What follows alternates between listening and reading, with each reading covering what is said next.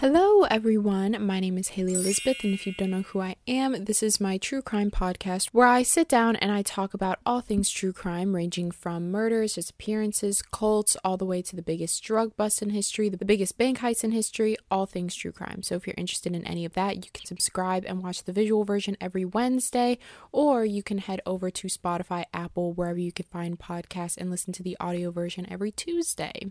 But for today's case, we're going to be talking about the case of Adrianne Jones. Now, there is a lot to get through, so we're just going to hop right into it. Adrianne was born on June 18th, 1979 in Dallas, Texas. She was born into her mom, Linda, her father, Bill, and her two brothers, Justin and Scott. The family lived in Dallas up until Adrianne was 5 years old, and then that's when they moved to Mansfield, Texas, because they felt like the city was just getting too dangerous and they wanted to raise their kids in the suburbs. And with Adrianne being the only daughter in the family, naturally her father and her brothers were very protective over her, especially as she got older. But Adrianne growing up was a really, really good kid. She did very, very well in school. She was very intelligent. She got straight A's. She took AP courses. She would also spend hours after school and even before school studying for whatever classes she needed extra help in. She was also very athletic. She was on both the school's soccer team and cross country team. And so not only was she excelling in school and her sports, but she was also excelling in her social life as well. A lot of people described Adrianne to be very outgoing, very funny. She also worked at this restaurant part-time called Golden Fried Chicken, and her co-workers would describe her as to be very outgoing, very bubbly. She was always talking to everyone and having conversations with everyone, whether that be like a customer or one of her co-workers. She was just the type of girl, like, I don't know if you guys have ever had that like one person on shift that just makes the whole day go by so much faster, or like whenever you know that you're going to be working with this person, you already know like the day's going to fly by because everyone just enjoys their company so much. She was always in bright spirits, always talking to strangers. She was always sparking up the most interesting conversations with people. She wasn't afraid to talk about very like out there topics with just complete strangers. She was very bubbly, very funny, and she was always there for her coworkers as well. If they contacted her and said that they couldn't make like their certain shift, she would always like not really mind to pick up extra shifts for her friends. And so this personality was not just at work, it was also at school as well. She had tons of friends at school, and she didn't really belong to any specific group. She just kind of hopped around from group to group. She was definitely one of those confidence booster friends, the type of friend that when you're hanging out with them, you just feel like more outgoing and more like bold to talk to people. One of her friends actually described her as, quote, "Her school spirit was just so awesome. I could see her becoming a cheerleader someday." And then as she got into her teen years, entering into high school, she really took an interest in hair, makeup, and fashion, and she upkept her appearance very, very well. She started wearing makeup every day to school. She would go to the mall and buy new clothes for school. And then as Adrianne became a teen, since she was, starting to do her makeup a little bit more, dress a little bit differently, her dad became more strict on the rules in the house. And so he was strict before, but since she was getting older, he became a little bit more strict. She had a very strict 9 p.m. curfew, and if she went somewhere like a concert or a movie or a festival, she would always have to bring back her ticket that she got from wherever she was going and show it to her dad to prove that is where she went. And the rules would get a little bit more strict when Adrianne was 15 and she got a boyfriend named Tracy Smith. But naturally, like any other teenager with strict parents or strict rules, you want to rebel, you want to make decisions of your own. So that's what she did. She had snuck out of her house a couple of times to hang out with Tracy. Sometimes she would just hang out with Tracy without telling her parents, or do like, oh, I'm staying at this friend's house for the night, but she would actually be staying at Tracy's house. But her rebellious behavior behavior was never really to the point of concern. It was just kind of, every once in a while. All while this was going on, she was still making really good grades in school. She was still top of her class. She was still excelling in her sports. She still kept up her job. Like, none of this behavior was really affecting any parts of her life. She was just having fun and being a teenager. And then in November of 1995, at 16 years old, Adrianne had a cross-country regionals competition in Lubbock, Texas. And so Lubbock is about 5 hours away from Mansfield. So that day, her whole track team went into the school bus. They went to their meet and they ended up performing pretty well. But when they got back from their meet, a lot of the athletes were being picked up by their parents. But there was one specific person that saw Adrianne get into the car with someone that they didn't recognize. And when they asked Adrianne who that was, Adrianne just said that it was her friend. And then after that, everything was fine. And then on December 3rd of 1995 at around 10:30 p.m., that is when Adrianne's boyfriend Tracy had called her. They were on the phone for a little bit and the phone was in the living room and her mother Linda was in the kitchen just kind of cleaning up. So she was overhearing Adrianne's conversation, and then her mom Linda says that at one point she hears Adrianne go, "Oh, wait, hold on." And then it seems like she switched lines to talk to another person. And Linda said that she talked to this person for only about a minute before switching back to Tracy and saying something along the lines of like, "Oh, sorry about that, I'm back." So Linda was kind of curious as to who that person was. So when Adrianne said goodnight to Tracy and they got off the phone, her mom went into the living room, just kind of talked to Adrianne, and then she asked, "Hey, who was that on the other line that you were talking to?" And Adrianne just goes, "Oh, it was my friend David from cross country. He's just upset about something, but it's really no big deal."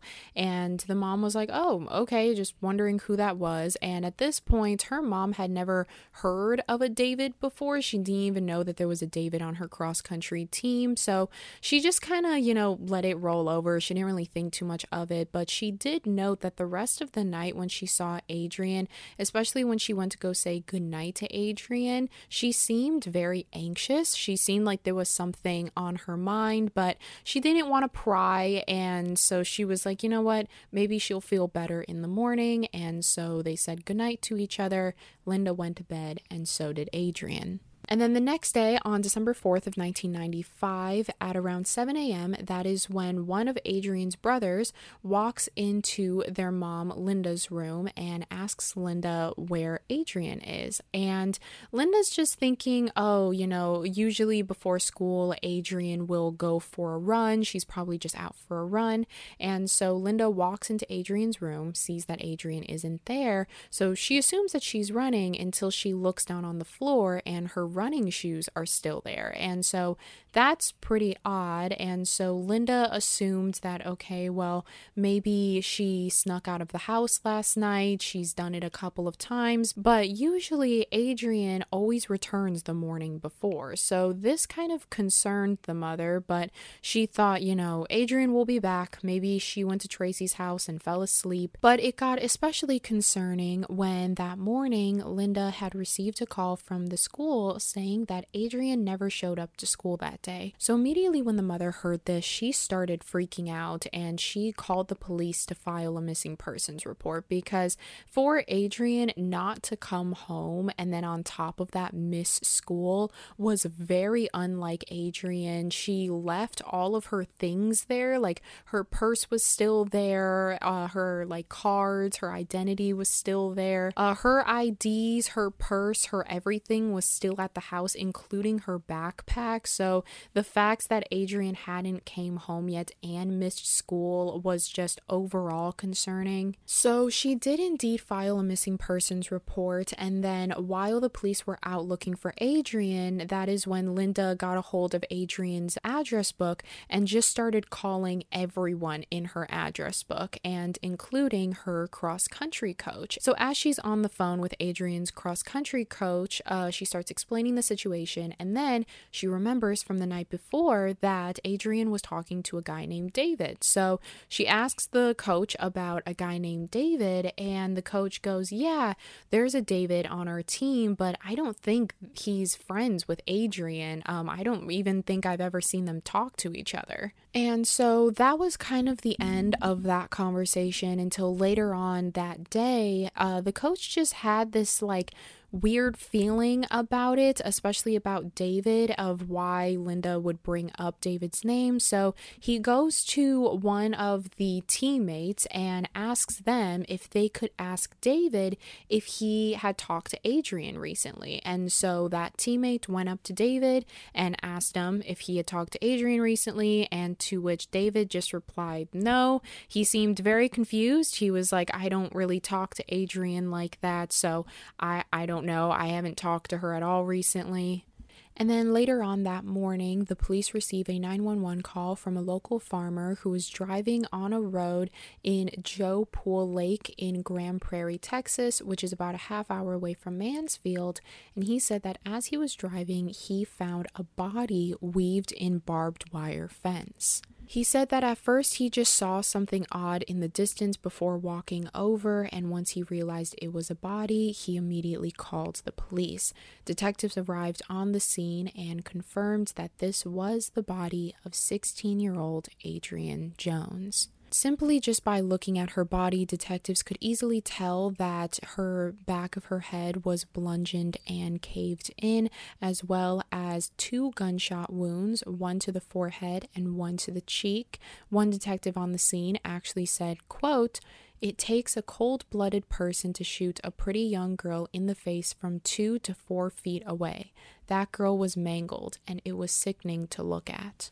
Adrianne was wearing shorts with sweatpants over them, as well as no shoes, and there was 2 bullet casings found near her body. When Adrianne was taken in for an autopsy, they found that the cause of death was indeed the gunshot wounds, and she had been suspected to have died at 1 a.m. the night before. And so when news broke about Adrianne's death, especially Adrianne's murder at this point, it completely shocked everyone. She had friends everywhere. She had friends at school, she had her teammates, she had her classmates, she even made friends with girls in other states that she competed in against, like soccer and cross country, and she was just the type of girl that had no enemies. And so hearing about this was extremely shocking. And to honor the memory of Adrianne, the school actually planted a tree with her name on it in stone right next to the soccer field. And so since Adrianne was found the way that she was, this was clearly a murder, and they needed to get to the bottom of it. They needed to retrace Adrianne's last confirmed steps. And so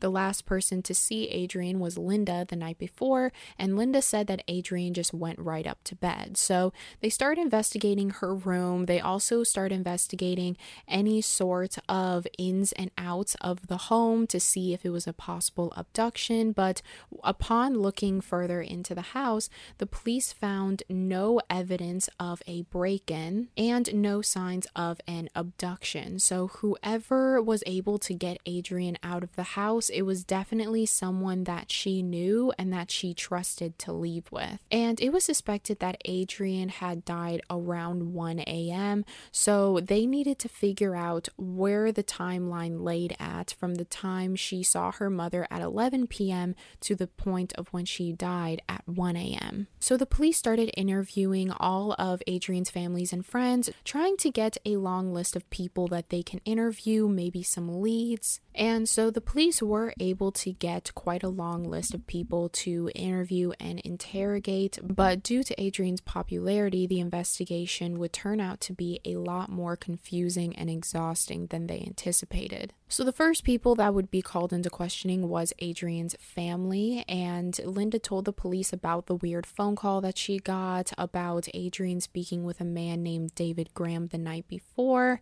as well as her brother also telling police that the night before he had actually seen a pickup truck parked outside of their home, but he didn't see Adrianne get inside of it or anything. He just saw this car parked. And the police also started to interrogate and interview their list of people that they had gotten from the school, but most of them had alibis as well as passing a polygraph test, so most of them were cleared. But police noticed that as they were talking to these kids, there was one specific name that kept on popping up, and it was 18-year-old David Graham. David Graham was indeed on the cross-country team with Adrianne, as well as a battalion commander at the school's junior ROTC. And at first, David wasn't even a suspect because David told the police, as well as the coach also saying as well, that David and Adrianne never really talked together. They were mostly just acquaintances through cross country.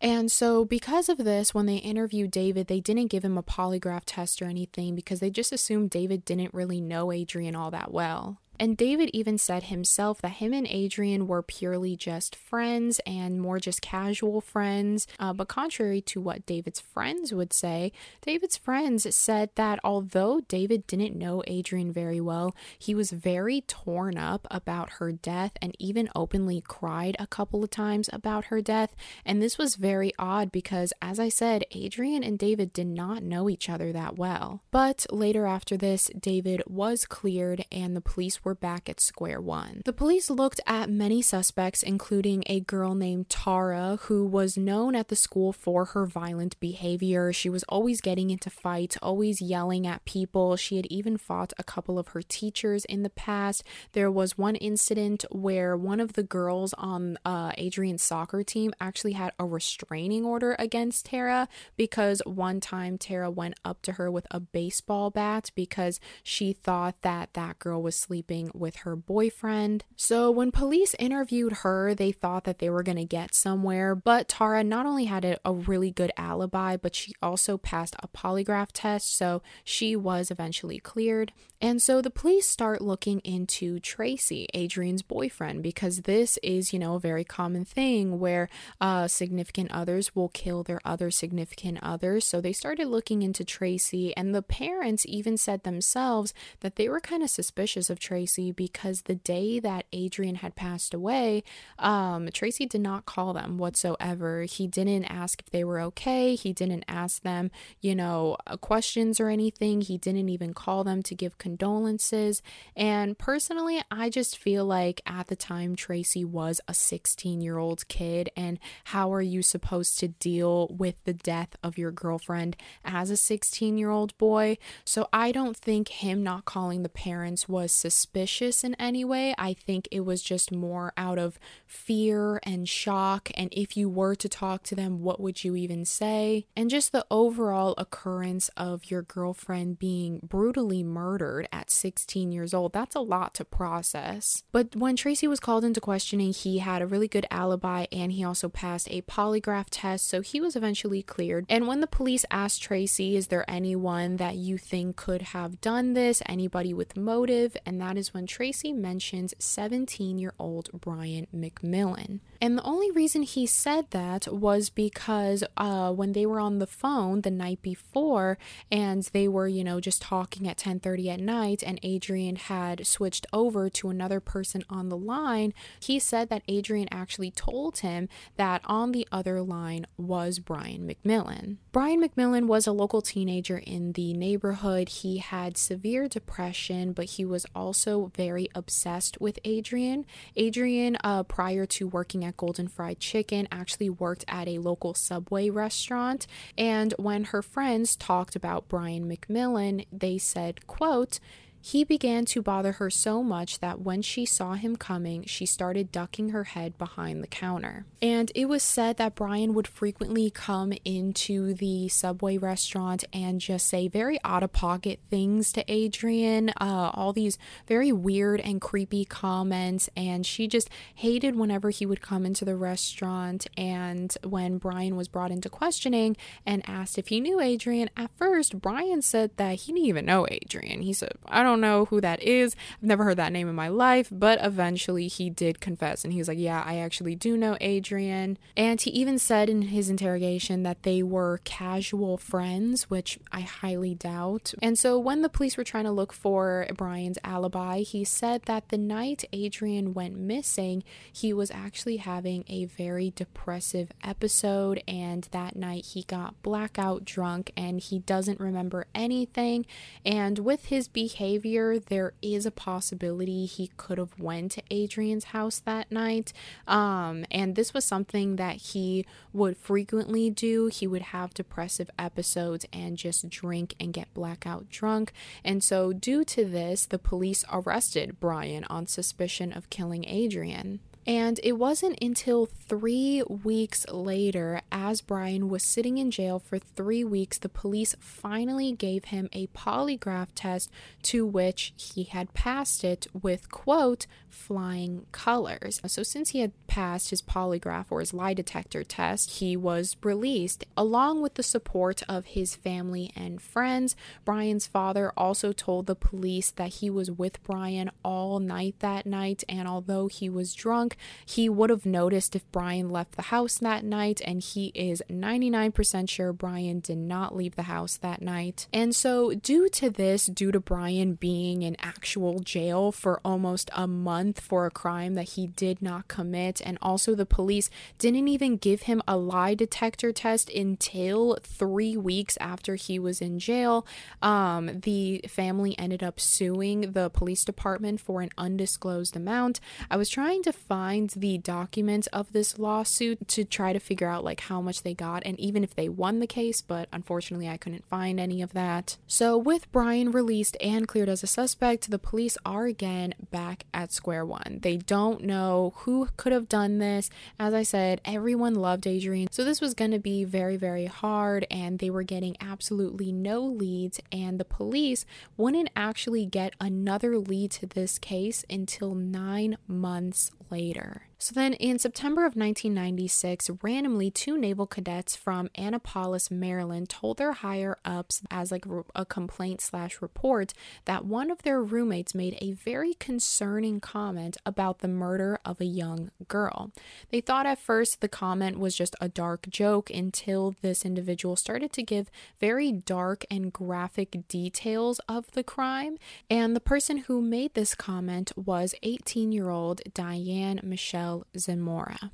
Diane had made multiple comments to her roommates and sometimes even bragging about how her and her boyfriend had killed a young girl by the name of Adrianne Jones from their high school, and would frequently brag about the murder and how they got away with it, as well as mentioning that the murder was mostly her idea, but her boyfriend had done it for her because that is how much her boyfriend loves her. And ironically, Diane's boyfriend was 18-year-old David Graham. A little bit of backstory on Diane Michelle Zamora. She was born on January 21st in 1978 in Texas near the Dallas area. She went to Crowley High School and was a very good student. She had all honors. She was on the ROTC as well as in cross country, similar to David, and she also played flute for her school marching band. And although she was excelling at school and sports, unfortunately, her home life was not that great. Her family did not have a lot of money, and due to this, her parents had to be out working all the time, and she had lots of younger siblings whom she just raised on her own because her parents were never really around to raise them. And so due to this and her family's financial state, she really wanted to be in a job that got her a lot of money, and she was really focused on school so that one day she could provide for her whole family. And from a young age, her dream was to become a NASA astronaut. So ever since she was a kid, that is exactly what she was trying to strive for. And at 14 years old, she attended a Civil Air Patrol meeting at Spinks Airport near her town in Crowley. This was basically just like a meeting or an educational seminar about air patrol well, and it was actually at this meeting where she met at the time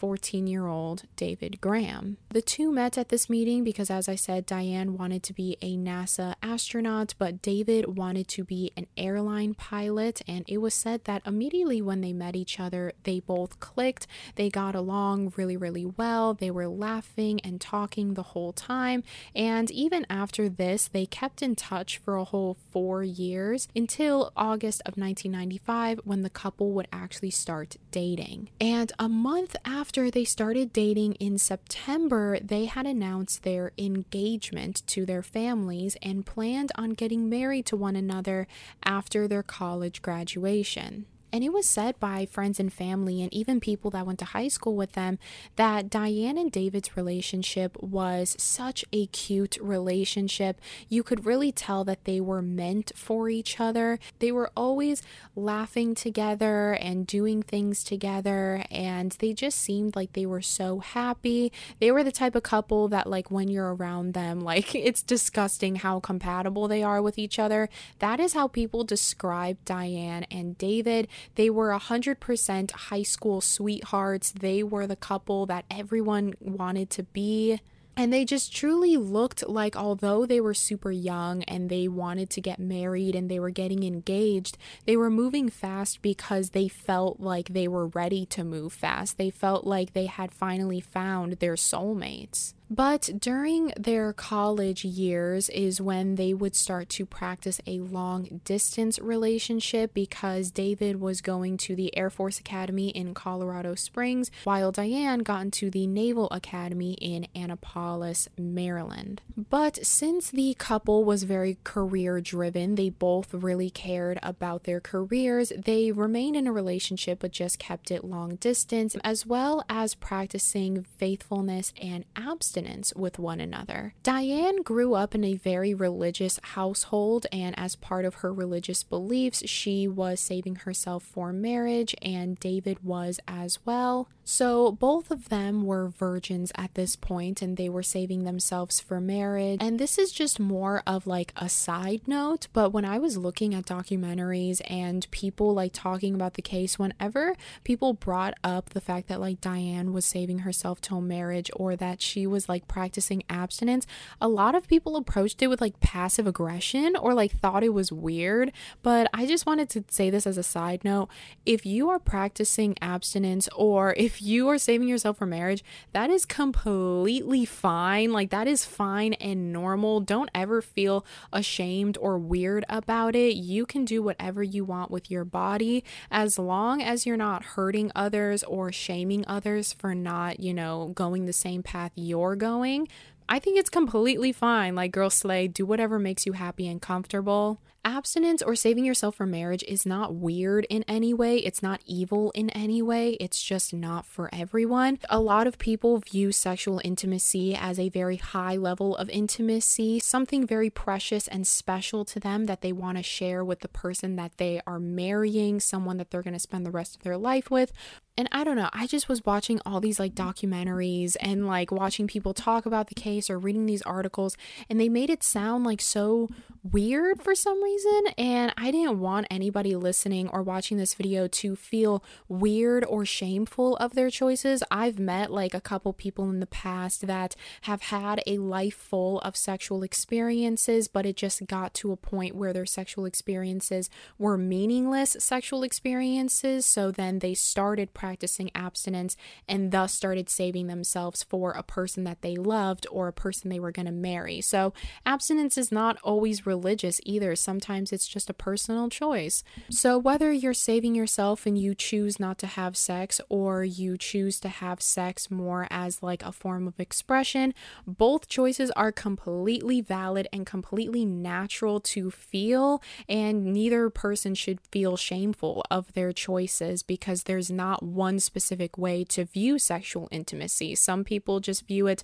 a lot differently than others, and that's completely fine. Like, whatever makes you happy and comfortable, do that thing. Don't feel like you have to be a certain way or do a certain thing. Okay, but yeah, that was just a little side note because I saw a lot of these documentaries, people talking about the case, articles talking about the case, and they just made it sound like so weird, or like this was the reason why Diane would soon do what she did. And I didn't want people to feel uncomfortable or shameful of their choices. If you yourself are practicing abstinence, or if you are saving yourself for marriage, I don't want you to feel shameful or comfortable. Girl, it is your body. Like, do whatever you want. If you want to have sex, have sex. If you don't want to have sex, don't have sex, because at the end of the day, it is your body. So whatever you choose to do is completely your choice, your personal choice.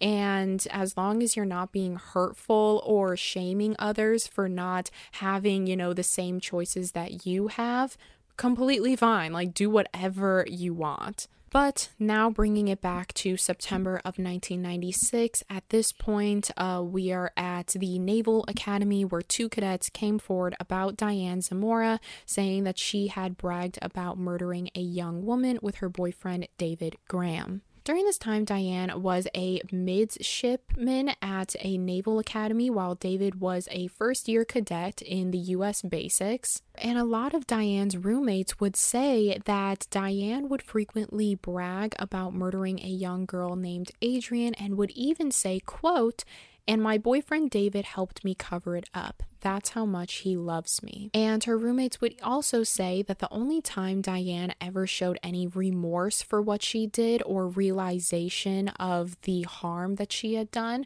was, she said that when she went to Adrianne's funeral, she saw Adrianne's parents crying, and that made her feel really bad. So immediately the police went up to the Naval Academy, the police from Texas, and they interviewed Diane, to which Diane said that she made the whole thing up. She thought that maybe if she had confessed to a murder, it would make her feel more empowered. It would make her seem a lot harder to her other roommates. And the police just didn't buy this. They thought that Diane was getting way too specific for this to just be a made up story. So that is when the police went back to Texas to build a case up against Diane and David. And due to this, Diane was forced to take a temporary leave from the Naval Academy while she was being investigated, to which this made Diane very mad, but also extremely nervous. So nervous to the point where on August 31st of 1996, she had flown out to Colorado Springs to visit David and tell him everything that's going on. She told him that she had been talking to her roommates about the murder of Adrianne, and that her roommates told the police, and the police came and questioned her, and that they might later question him as well. And then Diane also tells David that she had told the police that she had made the whole thing up and it was a complete lie, and so David said that he was going to do the same thing. And so later on, the police did in fact interview David, and David said the same thing as Diane and just said, "I don't know what you're talking about. She probably made it up." But that was until David was given a polygraph test, to which he failed. So the police knew that he definitely knew a lot more information that he was letting on. So over the course of the next 2 days, David was being heavily interrogated by police. And the police would even go as far as telling David that if he did not confess to what he knew, both him and Diane would get the death penalty. So this kind of freaked out David, and David was able to confess to what he knew, but he said that he wouldn't confess verbally, but he would much prefer a written confession. So the police handed him a paper and pen, and that is when he started to write everything that he knew. Hey everyone, don't worry, it's still me, just now in sponsorship mode, thanking the sponsor of today's episode, Next Evo. The holidays aren't all sleigh bells and mistletoe, they're also airports, shopping malls, and dining tables crowded with people. Give yourself the ultimate gift of a stress-free holiday with Next Evo's Naturals, a fast-absorbing CBD products. Next Evo's Stress CBD Complex Gummies are clinically proven to have 4 times better absorption than standard CBD. No other CBD brand can promise just that. Personally, I have really been loving Next Evo's gummies, especially with the holidays. I'm under a lot of stress and it really does help me with my stress, my trouble sleeping. Regular CBD oil works more slowly because of how our bodies process oil-based ingredients compared to water-soluble supplements. And regular CBD only achieves 2 to 10% absorption, so over 90% of what you think you're getting goes to waste. Help fight holiday stress with Next Evo Natural Stress CBD Complex Gummies featuring ashwagandha, clinically proven to reduce stress by 70%. Get Smarter CBD from Next Evo's Naturals and get up to 25% off subscription orders of $40 or more at nextevo.com/podcast promo code BEHIND. That is nextevo.com/podcast promo code BEHIND. Did you know that over the holidays, property crimes like burglaries and package theft spike nationally? That's why our friends at Simply Safe Home Security are offering 50% off their award-winning security system so that more families can feel safe and secure this holiday season. Order your Simply Safe system for half off today and enjoy advanced security at a greater peace of mind this holiday season. I love Simply Safe because it offers so many amazing features and was named Best Home Security System of 2022 by U.S. News and World Report. My favorite part is not only that Simply Safe detects break-ins with their HD cameras and advanced sensors, but they can also detect things like fires, floods, and other threats to your home. So say you want to go on vacation but you don't have a house sitter, not to worry, because with the Simply Safe app, you can arm, disarm, unlock for a guest, access your cameras, adjust your system settings at anywhere or anytime. Don't miss your chance for massive savings on my favorite security system. Get 50% off any new system at simplysafe.com/behind today. Their biggest discount of the year. That's simplysafe.com/behind. There's no safe like Simply Safe. The confession he wrote was 4.5 pages long and went like this. So on November 4th, the day of Adrianne's cross-country meet, remember how I said that everybody that day, it was in Lubbock, Texas, everybody that day was like being picked up by their parents while they saw Adrianne get into the car with a person that they didn't know, and Adrianne just said, "Oh, it's my friend." Well, apparently that man that had picked her up was indeed David. But on this particular day, when he went to go drive Adrianne home, they actually stopped in a elementary school parking lot and had sex. And he even described it in his confession to be, quote, short-lived and hardly appreciated. So clearly, absolutely no sympathy for what is later to come. He said that after he had sex with Adrianne, he felt extremely guilty, and so he went to Diane and confessed everything to her. He said that Diane absolutely blew up after hearing this news. She was beyond angry that David had cheated on her, and she felt also very betrayed because they had plans on saving themselves to marriage. But David said that Diane's reaction to him cheating was very scary. It was not like a normal reaction of just crying or yelling. He said that Diane became extremely violent. She was screaming at the top of her lungs. She was crying hysterically. She was throwing things across the room, as well as banging her head on the walls and floors. And Diane would later recall this moment as well in her police interrogation and say, quote, "I kept ramming my head into the floor trying to crack my skull. I screamed at him, 'Kill her, kill her.'" And that is when Diane had told David that there was only one way to cleanse their marriage and keep it pure, and that was to kill the impurity, meaning Adrianne. And Diane told David that if they were going to kill Adrianne, David would have to be the one to do it since he was the one who had sex with her. And David also said that, as I said, Diane was extremely just unlike herself. Usually, if this were to happen in any other relationship, any other healthy relationship, a normal response would to be take a break from this relationship, talk about it. But instead, Diane just just went straight to murdering her. And so David agreed to murder Adrianne to keep the purity of their marriage. And so on December 3rd, while Adrianne is on the phone with her boyfriend Terry, that is when she switches over the line and she speaks with David.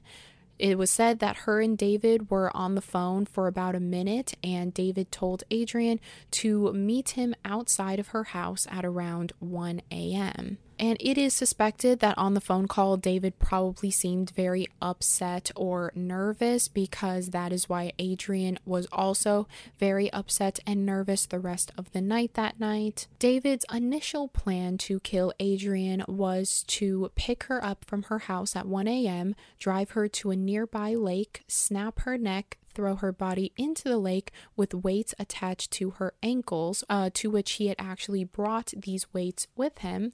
But his plans would later change after Diane had said that she didn't trust him alone with Adrianne and that she needed to come with. And so that is when Diane and David took Diane's parents' car. It was a Mazda, and they got into the car with David driving and Diane hiding in the back seat. David went to Adrianne's house around 1 a.m., exactly around the time of when he told her he would get there, and Adrianne got in the car with Diane hiding in the back seat as all three of them drove to a nearby forest. When they got to this forest preserve area, that is when Diane had jumped out from the back seat and started to attack Adrianne. It was also said that David tried to follow through with his plan and snap Adrianne's neck, but he said in his confession, quote, "It's not as easy as it looks in the movies." So he tried all that he could to knock out Adrianne, including taking one of the weights and hitting her over the head with it, and that would explain why when Adrianne's body was found, her head was bludgeoned and caved in. But Adrianne was still alive after being hit so many times in the head, and eventually was able to escape from the car. So once Adrianne got out of the car and was running away, that is when David said that he turned to Diane and started begging Diane to just go. He was like, she's already dead. She's gonna die out here. We might as well just leave now.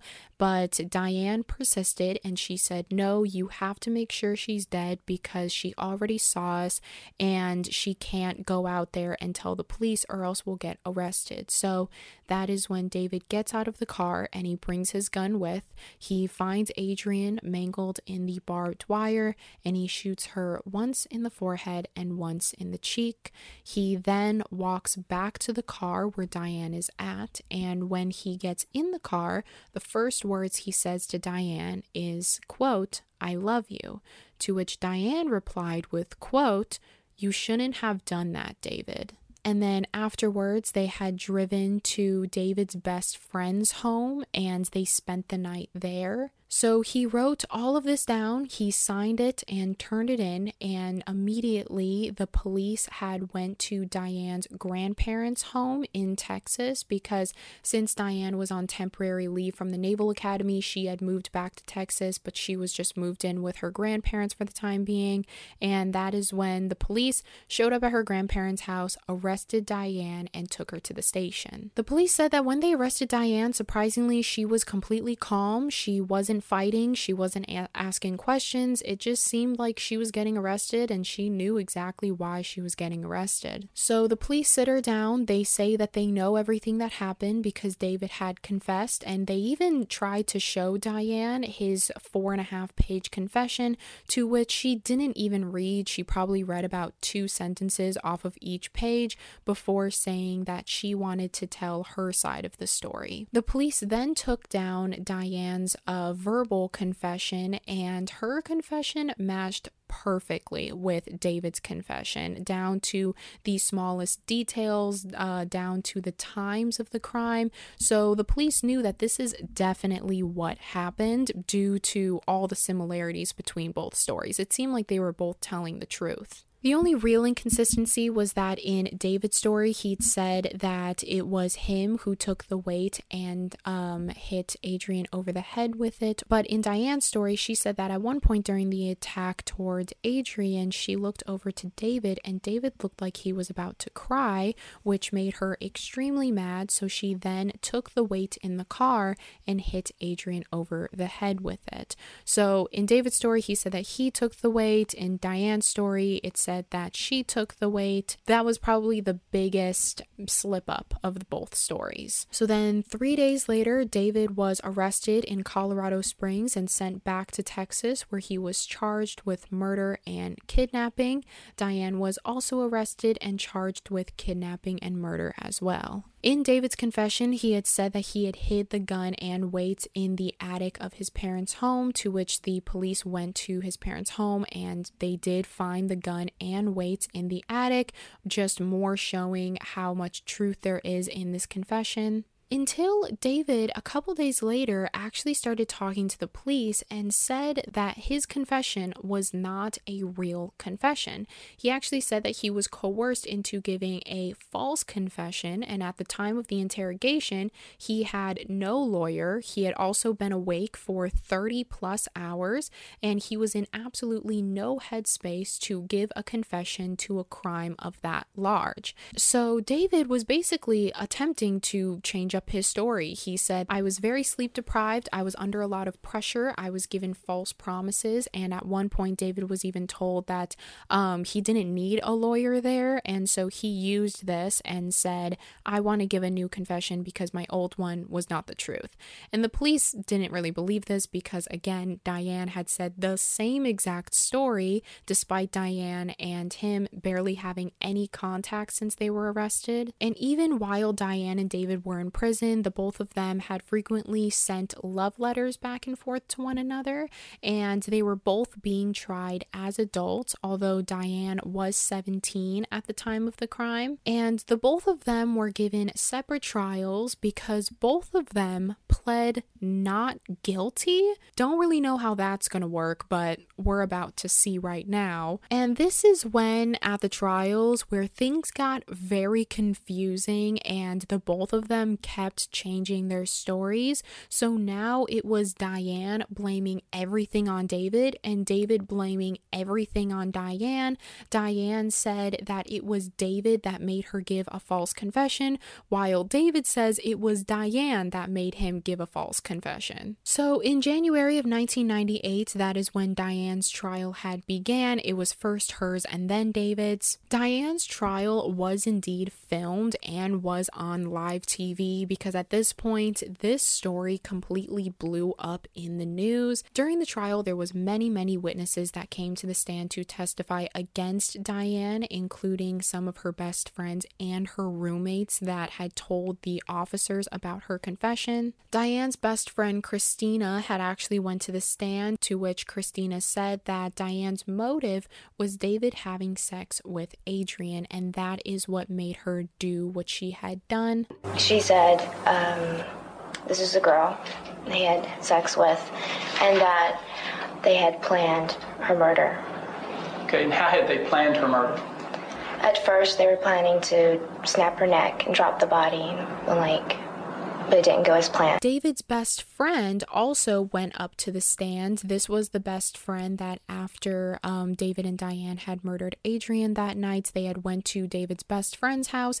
This best friend actually came to the stand to testify. He said that that night, the both of them had came into his house and David was very calm, yet Diane was crying hysterically. He said that he didn't want to ask any questions. He didn't want to pry because clearly something happened and he knew that, when they're ready to talk about it, they'll talk about it. But as for now, they just seem like they need a place to stay. So that is when Diane and David had fallen asleep on his best friend's floor. And a key witness to Diane's trial was a woman named Jennifer, and her statement shows how cruel and evil Diane actually is. She was one of the roommates that had ratted out Diane for her concerning comments. She said that everyone knew that the girl was a tramp and a slut, and that she deserved to die.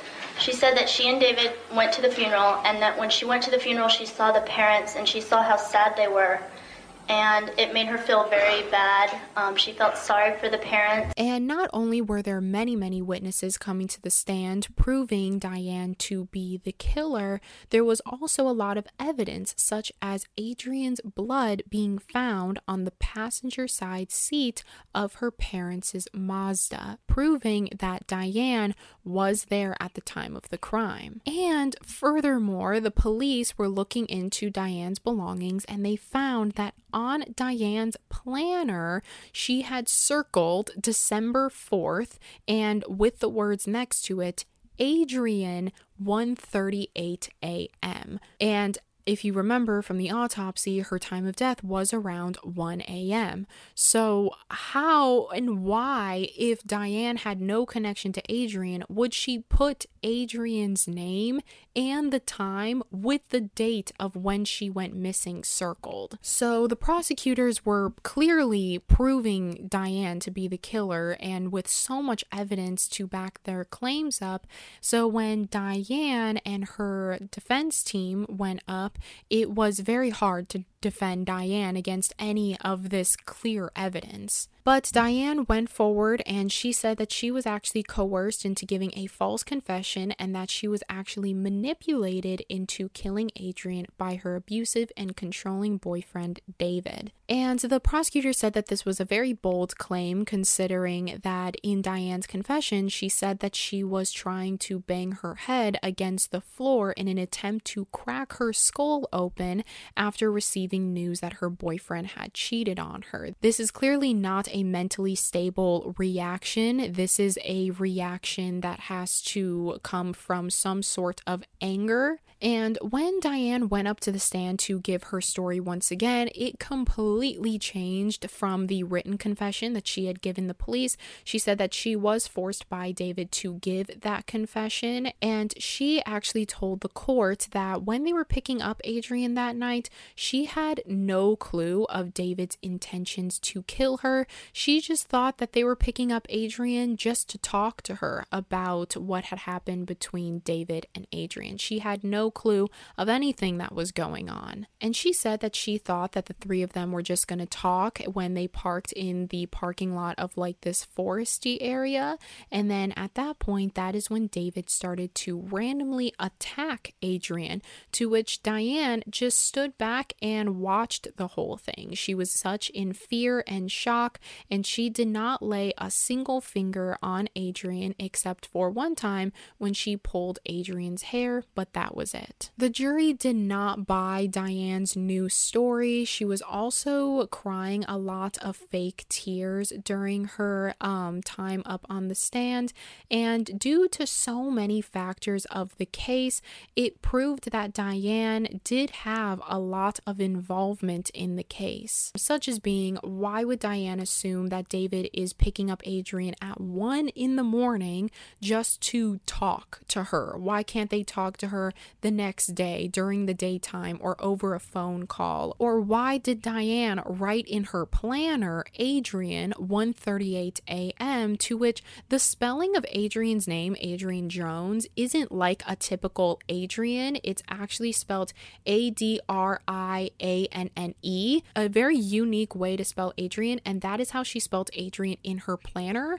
And why would she say her name and then circle the date that she went missing? And why was there so many witnesses that came to the stand and said that Diane was bragging about the murder? It wasn't just one or two, it was about 5 or 6 people that came forward to say this. And also, why would David and Diane's story match up perfectly with one another despite having little contact with each other after being arrested? So it seemed like their original confessions was the actual story, but they realized they said too much, and now they're trying to retract and try to attempt at giving a whole new angle. The detectives would also say that Diane's persona off the stand and on the stand were completely different. When Diane was on the stand and faced with the jury, she was crying, she was remorseful, stressful. She was scared, but behind the scenes, when she was just having one-on-one with interrogators, she came off with an extreme attitude. She was very cocky. She was caught lying multiple times. And she even on the stand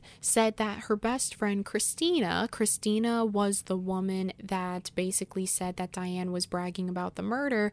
Diane on the stand just straight up called Christina a liar and said Christina is lying. I don't know why she's lying, but she is. And furthermore, she even told the detective in private that all of the witnesses were lying. She said, I don't know why they're all against me, but everything that they're saying is a lie, and I'm the only one telling the truth. But the jury did eventually come to a verdict with her trial, and on February 17th of 1998, that is when Diane was found guilty for the murder of Adrianne Jones and was charged with capital murder and sentenced to life in prison without possibility of parole for 40 years. And at first, Diane and David were indeed going to get the death penalty, but it was by request of Adrianne's family that they didn't get the death penalty. They just felt that there was so much death going on right now, and they didn't want to see two young people also dying, so they just wanted at least life in prison. The family also had a chance to speak at the trial, to which Adrianne's brother Scott had said, quote,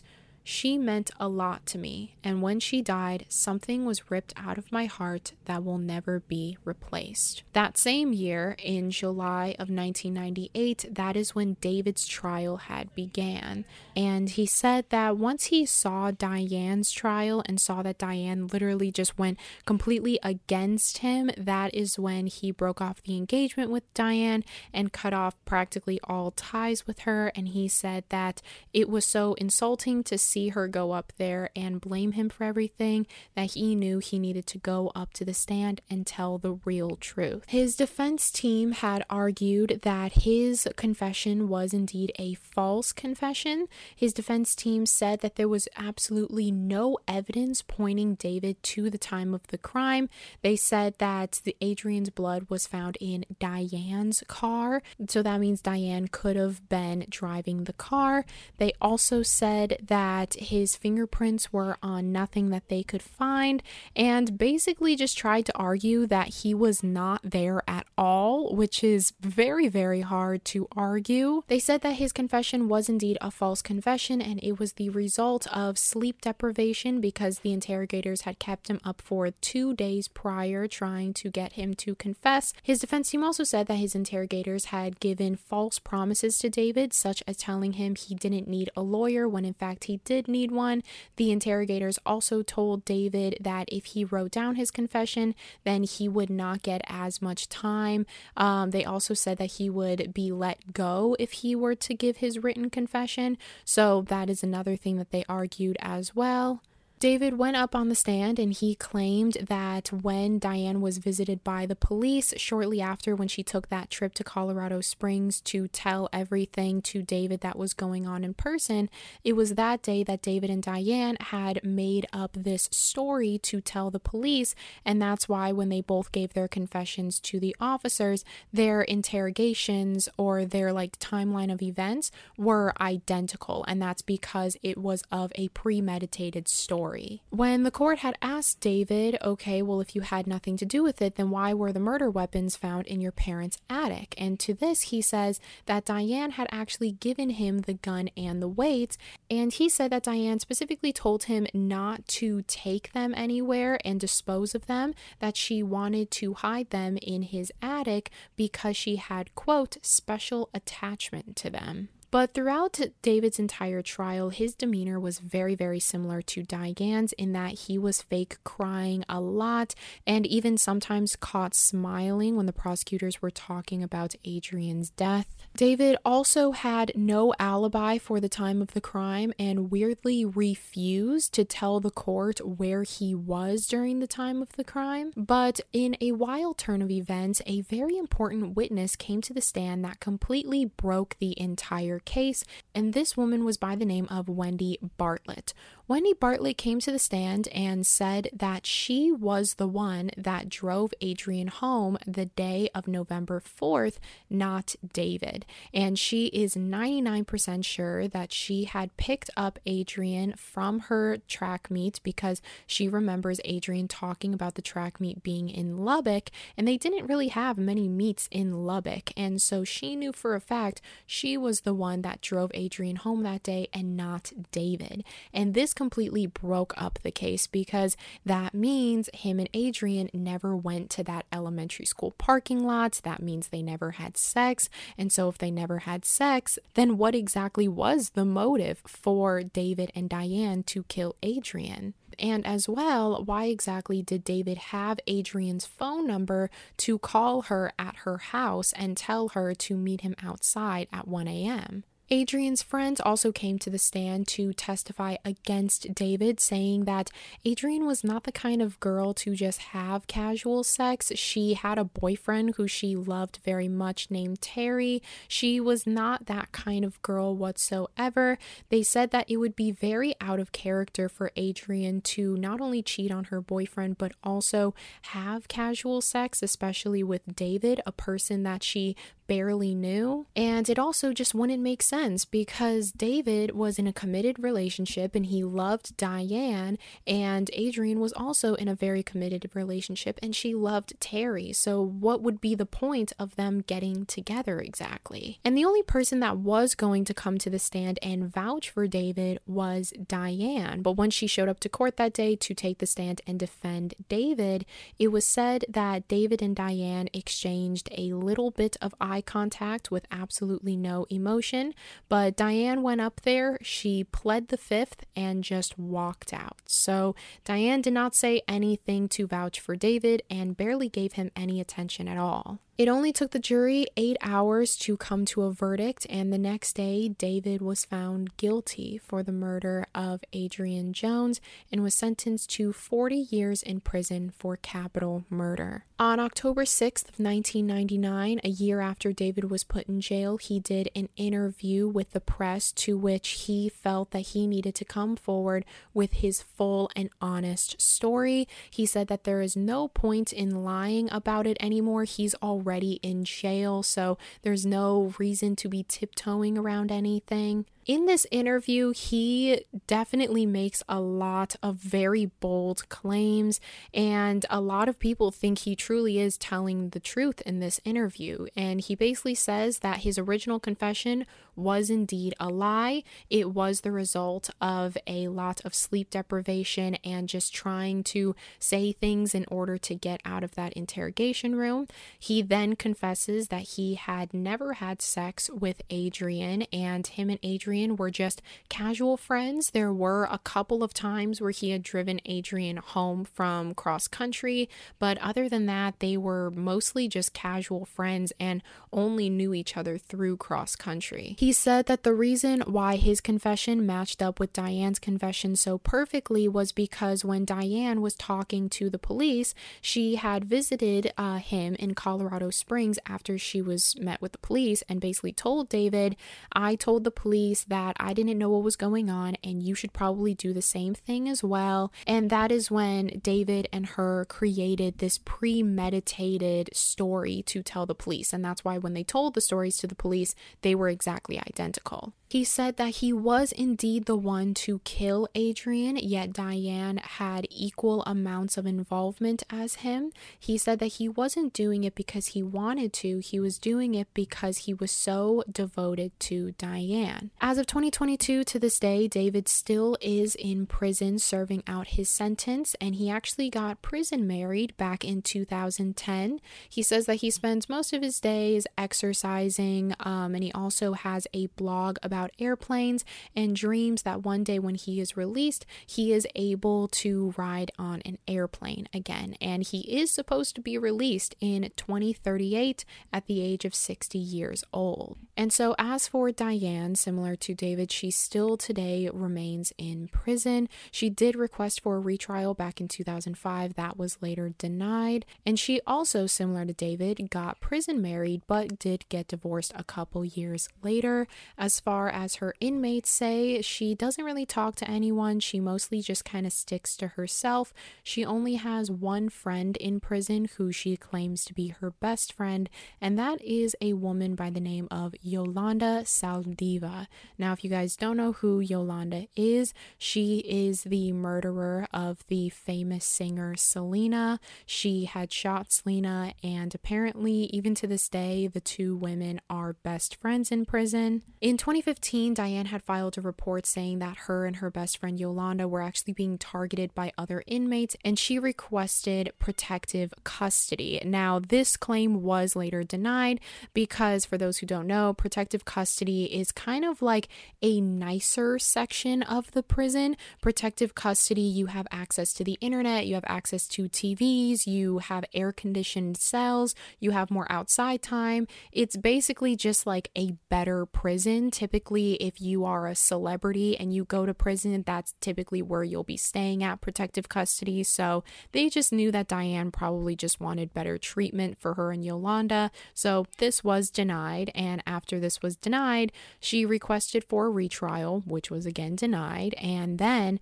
she went and did an interview with Dateline in order to get her story out. During this interview with Dateline, she basically just said the same things that she said at court that day about how she didn't really do anything. All she did was pull Adrianne's hair once. But throughout her entire interview with Dateline, her body language was actually analyzed by a body language analyst who worked for Watch Crime Daily. And he even said that whilst watching her interview, there was multiple occasions where she was clearly lying. And even during Diane's interview with Dateline, she said, like, I am not lying about any of this. This is the truth. This is my story. And you guys can give me a polygraph test if you want to. And so they did. They ended up giving her a polygraph test to see if she was telling the truth, and she failed it. So even to this day, she is still lying about what happened. And so to this day, David is still saying that it was all Diane. Diane is still saying that it was all David. And